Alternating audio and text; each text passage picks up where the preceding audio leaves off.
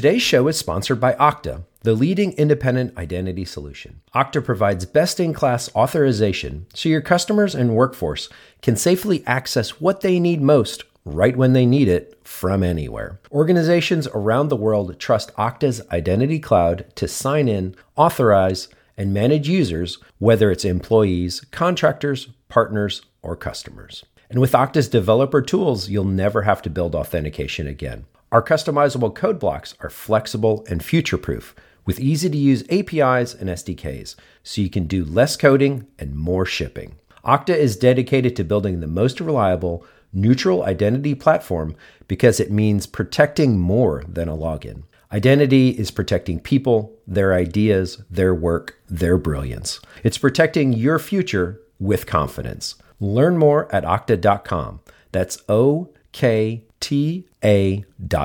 Cloudcast Media presents from the massive studios in Raleigh, North Carolina. This is the Cloudcast with Aaron Delp and Brian Gracely, bringing you the best of cloud computing from around the world.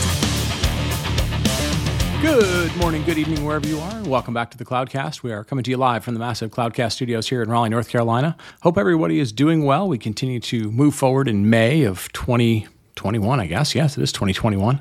Sometimes you forget, time flies. This week's Cloud News of the Week is going to be all about money. We're going to talk about a lot of transactions going on, some earnings announcements. So let's get right to it. All three of the sort of big three cloud providers announced their quarterly earnings. Alphabet, Google, Amazon, and AWS, and then Microsoft and Azure all announced their numbers. It was a quarter in which all of them were up quite a bit. Amazon was up 30% quarter over quarter. Google was up 46% quarter over quarter. Microsoft with Azure was up 23%. So good numbers for everybody, quite a bit of growth. And obviously, we're still seeing the impacts of people working from home with the pandemic. So I did cover a little bit of that in terms of, these numbers sound very much like healthy growth numbers, especially at large baselines of where they are. But, is the cloud growing fast enough? We covered that on the Sunday Perspective show. So if you get a chance to go back and give that a listen. Second sort of bundle of things was Sysdig, who has been in the cloud native space, doing security in the cloud native space, raised a round of about $190 million, actually $189 million, to help expand their business, both containers, security, and monitoring for the cloud native space and for the container space. So congratulations to the Sysdig team. We've had Dan Pop on the show before. We've talked about Sysdig in the past. And then a couple of acquisitions that hit the wire. IBM acquired Turbonomic. So we have talked about Turbonomic and their sort of AI-driven monitoring and operational tooling in the past. So IBM acquires Turbonomic, and Microsoft acquired Kinvolk. Kinvolk, a company who, smaller company, less than 50 people or so, was really focused on sort of Linux kernel, some technology around that. And so they were acquired by the group within Azure that is very focused on containers. So Brendan Burns group that does AKS and a lot of the tooling that they acquired from the Deus group and some folks like that. So good to see a lot of healthy activity, a lot of financial activity going on in the market this week. So I'm going to wrap up Cloud News of the Week. We always like to make sure we cover the quarterly announcements. We'll get Alibaba's, I think, should be out next week, and that should wrap up for the big 5 or 6. And then obviously we'll look and see what news comes out of KubeCon this week. We'll probably touch on those next week in Cloud News of the Week. So with that, we're going to wrap up. And being as it is Cloud Native Con and KubeCon this week, we're going to talk a little more about Kubernetes because a lot of you gave us some great feedback on the show about where does Kubernetes go next. So we're going to dive a little bit into what do we do for stateful applications like databases on Kubernetes right after the break. Today's show is sponsored by CBT Nuggets. We know that Cloudcast listeners are curious about technologies, but how are you really learning to master the technologies needed to be a cloud expert? When Aaron and I got started, we had to buy books, set up labs, find experts, and then hope something didn't crash. CBT Nuggets makes it easy to either get hands-on skills or get certified with the latest cloud technologies. Whether it's AWS, Azure, cloud automation, security, or app dev, CBT Nuggets has you covered. What I really liked about CBT Nuggets is the online instructors are both knowledgeable and they keep it interesting. Their courses have built-in test questions, virtual coaching to help plan your certification path, and I can always jump into a virtual lab to get hands-on at any time. Check it out at cbtnuggets.com/cloudcast to sign up for a free learner account. This unlocks tons of great training, and you'll be entered into a drawing for a free 6-month premium subscription. That's cbtnuggets.com/cloudcast. Today's show is sponsored by Datadog, a real-time monitoring platform that unifies metrics, logs, and distributed request traces from your cloud containers and orchestration software. Track the health and performance of your dynamic containers, apps, and services with rich visualizations and machine learning-driven events. Datadog's Cluster Agent streamlines data collection from large container clusters and allows you to autoscale Kubernetes workloads based on any metric you're already collecting with Datadog. To start monitoring your container clusters, sign up for a free trial today, and Datadog will send you a free t-shirt. Visit datadog.com/cloudcast to get started. That's datadog.com/cloudcast. And we're back. And folks, we did a show about a week or so ago. We were talking about Kubernetes, and obviously Kubernetes is a topic that I get into quite a bit in my regular sort of day-to-day work. We don't cover it as much here on this show as maybe we should. But there was just so much feedback and really good positive vibes about Kubernetes from folks. We thought we'd dive into a topic that I see all the time and I think is always sort of useful, which is, what do you do for applications that aren't stateless that run on Kubernetes? So things like databases and data-centric applications. And so we're very excited today to have Anil Kumar, who is Director of Product Management at Couchbase. And we're going to kind of dig into, how do we run these applications, databases on Kubernetes? So Anil, welcome to the show. Great to have you on. Thank you so much for having me. And it's an honor to be in your show today, Brian. Oh, I appreciate it. Before we dive into, kind of talking about this topic around Kubernetes, give us a little bit of your background, kind of, what you've done in the past and what brought you to working around the Kubernetes space and especially databases in Kubernetes. Yeah, absolutely. Sure. I've been with Couchbase for more than 8 years, leading the product management team for our flagship product, Couchbase Server. And also the initiative I have taken for last 4 years is the stuff on the cloud native database, especially on Kubernetes. This has been my primary focus at this point in the company. Before I joined Couchbase, I spent almost 7 years working at Microsoft in the entertainment and Windows Live division. So overall, if I put together, I have spent 18 plus years building technologies specialized in distributed database, data replication, and scaling infrastructure, right? And so my journey with the whole containers and Kubernetes and Couchbase has been my primary focus. As I said, been working on the containerizing Couchbase, Kubernetizing the Couchbase, and building this cloud native database on the Kubernetes. Oh, very cool. Very, very cool. So yeah, you've lived through not only the Couchbase technology maturing, but you've seen it. You've Yes. seen sort of the maturity of Kubernetes. So excellent. So, I'll get started. Kubernetes sort of started with this focus around, cloud native apps, which, was sort of shorthand for people saying, stateless applications. And I'm curious how you guys have seen the market evolve, because there was a point where, the market sort of said, hey, what about us? Don't forget about stateful applications. What are we supposed to do with our data? I'm really curious, how Couchbase kind of evolved with it as well.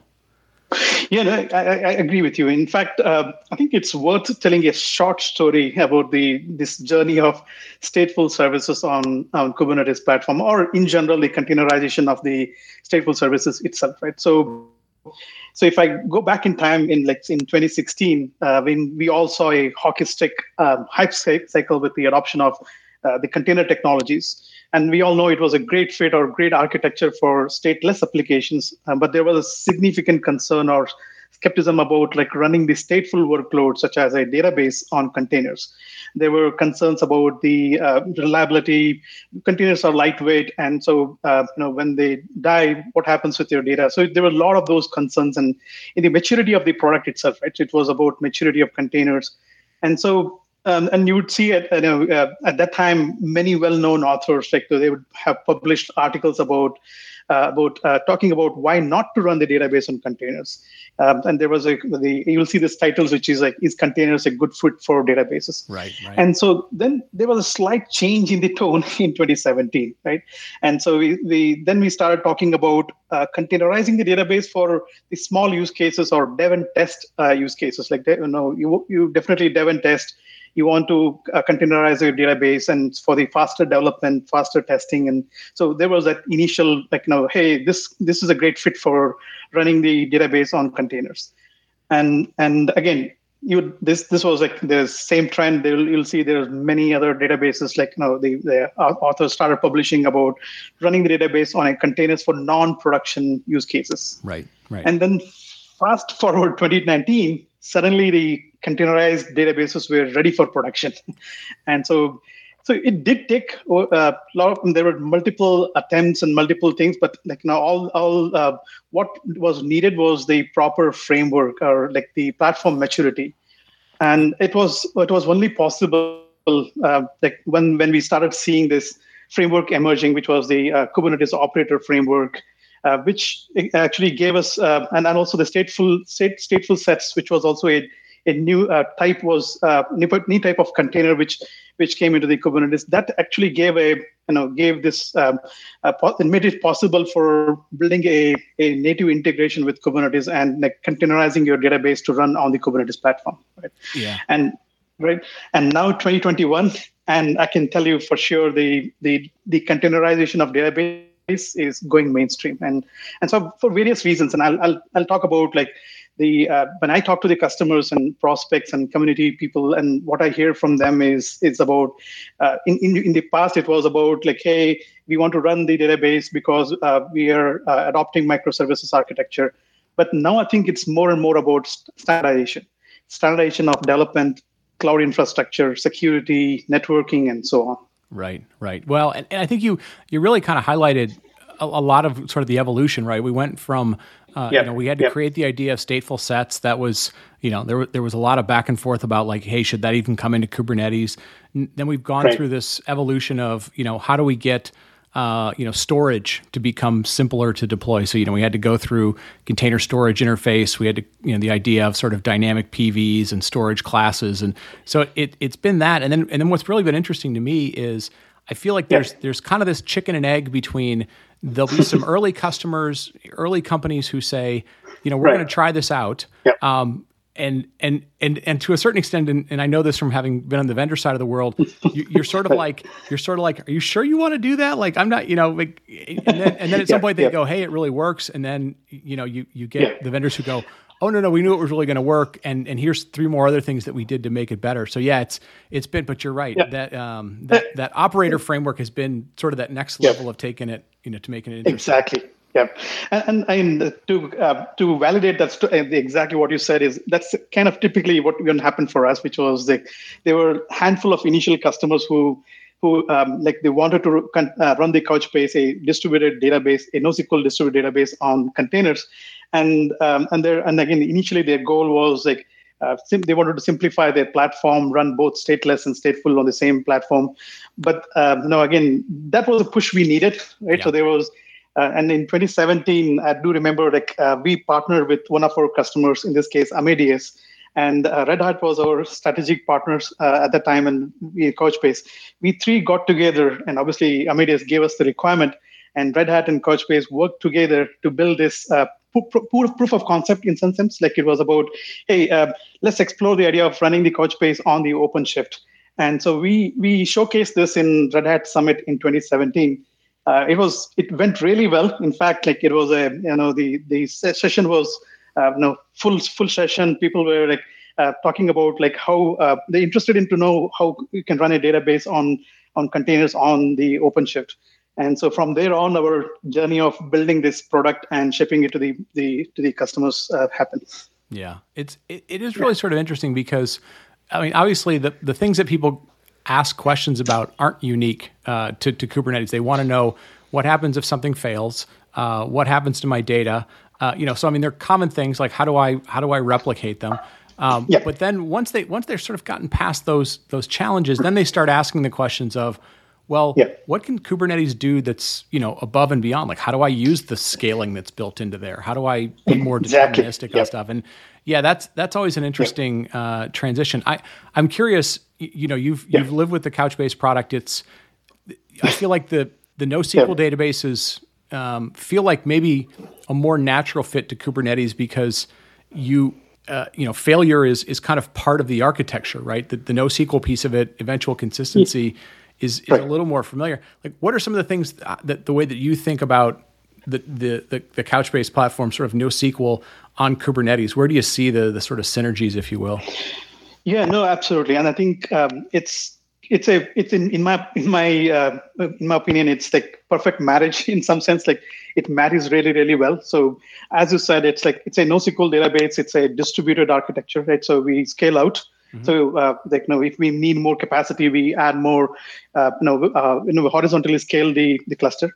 So one of the unique things we have done in Couchbase to add on to the same architecture perspective was we have something called multi-dimensional scaling, and we basically break our workloads, like the database workload, into multiple services, and so it's like bringing microservices in database, right? Okay.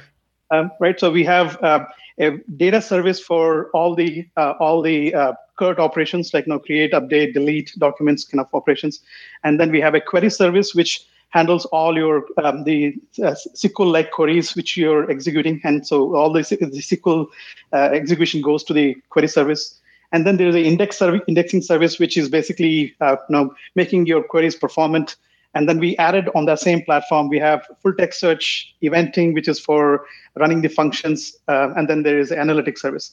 So each of these works as a services in our platform.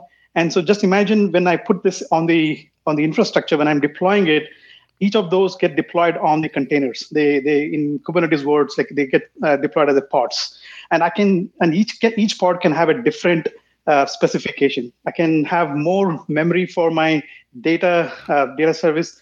I can have more CPU for my index and the query service. So you can basically have a heterogeneous cluster, and you can scale them independently without impacting each other, right? So, and that along with the ability to basically deploy on the containers and scale horizontally, it makes it much better solution in my opinion.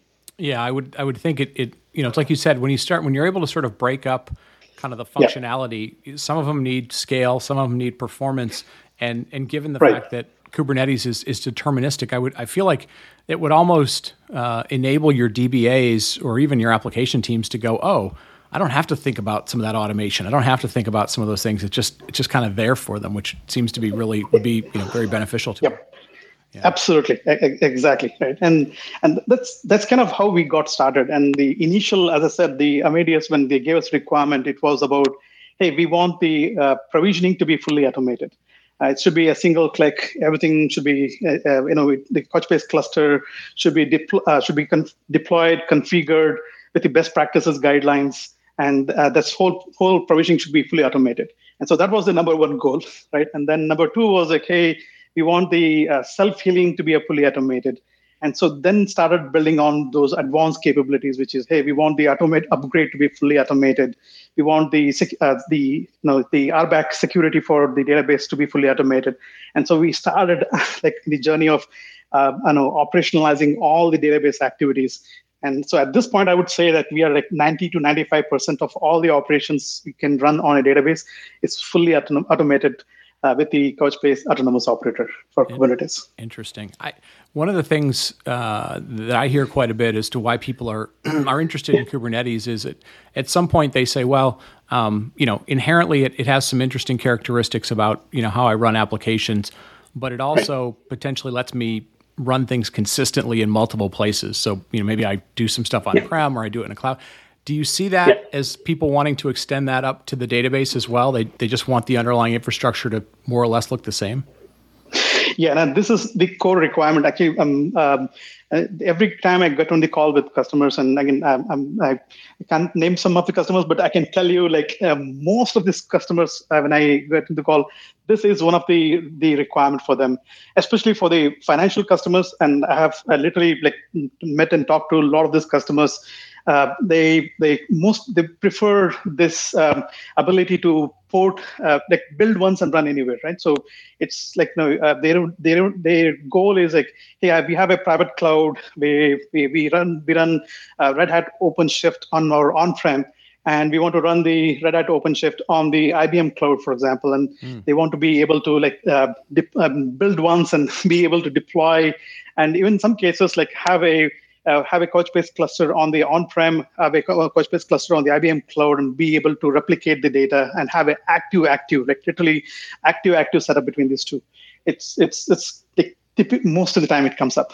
Yeah, that was the kind of the next thing that came to mind. Is I was wondering, are you seeing use cases where people say, a lot of times we'll hear about hybrid and multi-cloud, and they're sort of their own islands, but they'll use more than one.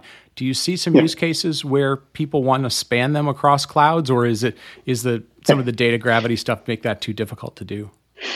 Yeah, so typically, what we have seen and again, this is also one of the best practices guideline from Couchbase is we have a different solutions for many of those use cases, like for high availability, for disaster recovery.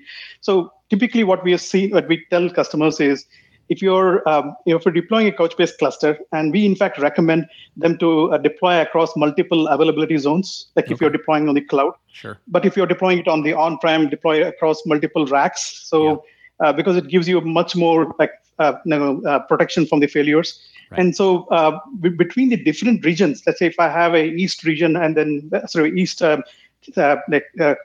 center and then West Coast data centers, in that case we typically advise them to have a cross data center replication. So it's two different clusters connected using this cross data center replication. And then you can still have active. We can read and write the data on both the sites. We have different mechanisms to handle the conflicts, like we have conflict resolution technologies. But the idea is in this region case, we typically don't advise them to stretch the Couchbase cluster, have a separate Couchbase cluster, and then connect them using this replication technology. Gotcha. Yeah, and that makes sense. That's typically what we hear as much. It sort of maintains better sort of blast radius, if you will, or failure domains. Exactly. And, Yep. I'm curious. KubeCon is going on and go on for a week or so, and there's a lot of projects beyond Kubernetes that are happening in the CNCF. What are some of the other areas that are sort of adjacent to the database that you're seeing people, as they're building new applications, technologies that they're like, oh, I want to combine this and Couchbase, or these couple things are going to help my application developers? Yeah, no, I think this is kind of the way I'll tell it is when I told you that my focus in the company has been cloud native database, and so typically I get this question is what is cloud native database, right? So, and obviously you'll say a very good definition on the CNCF, and it's all about the extensibility and scalability and all of that. So from deriving the same definition for Couchbase.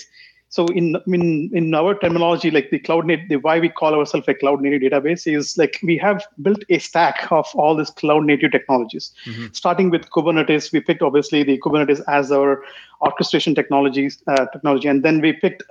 So when we then we added storage. So we picked the storage classes, the Kubernetes storage classes. Like we have support for Ceph, GlusterFS. Each managed Kubernetes services, their storage classes, even Portworx. So we integrated with all those storage classes. Then when we looked at the observability as one big area where how does the customer want their observability solution, right? So they want to look at full stack automation or full stack observability. And so then we started looking at what are the de facto standards in terms of observability. For monitoring, it was Prometheus. For logging, it is Fluentd.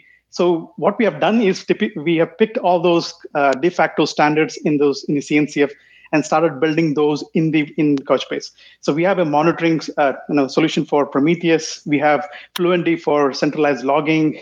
We have Istio for networking. So if I show you if we go to a Couchbase.com and cloud native page, you'll see there's a stack of all these cloud native technologies we have built in the product. Okay. Yeah. And that makes sense.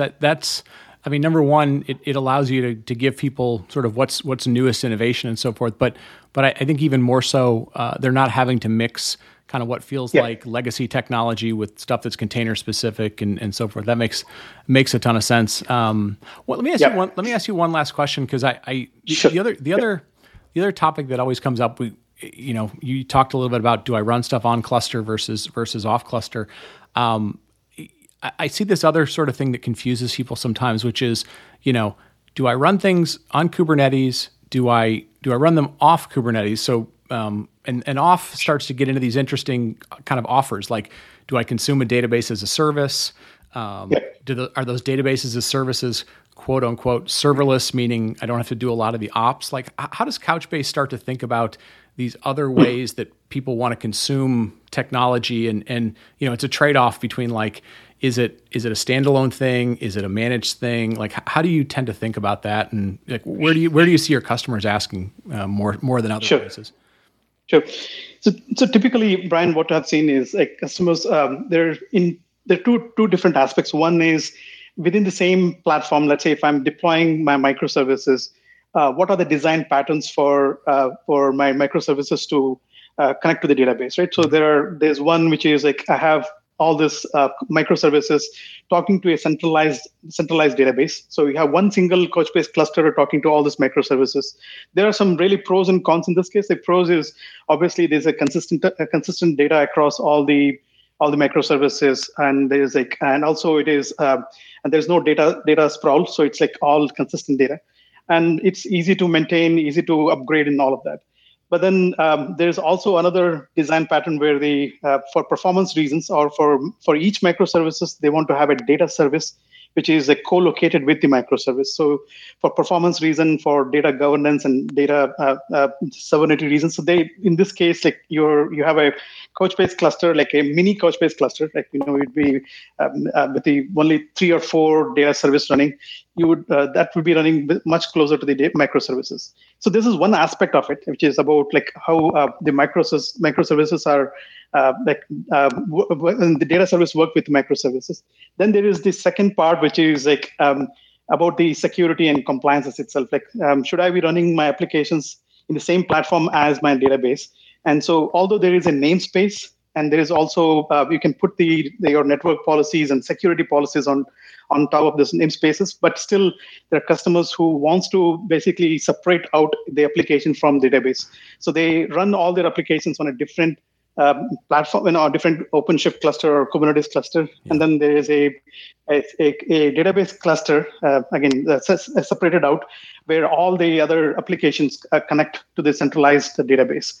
And so we have seen all of this approach, and as I said, like, there are pros and cons, and it's really the architects looking into the project of like how they want for their use cases, for their needs, how they want to deploy and run the data service, right? So there are challenges with, if you're running applications on a different OpenShift cluster or Kubernetes cluster, there are solutions there for networking, which is like external DNS and forward DNS, but then obviously it gets a little bit more complicated versus if you're running everything in the same Kubernetes cluster, for example. Right. Yeah, no, and I really was curious. I see similar types of things in the Kubernetes world where there are, at one point it's the same technology, but it's, I want it managed? Yep. How much do I want to customize it? Where does location matter? And so, I was curious if that extended to the database, and it absolutely sounds like the good news. I mean, the good news is like, you can get what you want where you want it, but figuring out what it is always the choice point. So exactly, that's very true. Yep. Well, listen, I'm going to wrap up because I want to be conscious of time. If people want to engage either with you or with your team working on cloud native stuff, what are some of the best ways to do that? Yeah, no, absolutely. So I would definitely encourage them to connect with me. And so it's very easy to remember. It's anil@couchbase.com. Yeah. And there is also an internal, there's also an alias, which is kubernetes@couchbase.com. So, or docker@couchbase.com. So there are multiple IDs where you can reach out. And also another best place to get started is like, there is forums.couchbase.com. If you get started with trying out Couchbase on Kubernetes or OpenShift, if you have any questions, post your questions on the forums, and our team is right behind there to help out with any of those questions. Well, that's awesome. Yeah, it's especially with some of the cloud native events going on these days, people want to try stuff, they want to get some feedback. So that's awesome. Listen, Anil, thank you so much for the time today. Like I said, this was a topic that was sort of a follow-up just because, again, we're seeing so much demand or so much interest around Kubernetes. So it's great to follow up with the data side of things. Folks, with that, I want to thank Anil for his time today. I want to thank everybody, as always, for listening to the show, for telling a friend, for helping us grow the community. And with that, I'm going to wrap up, and we will talk to you next week. Thank you for listening to The Cloudcast. Please visit thecloudcast.net to find more shows, show notes, videos, and everything social media.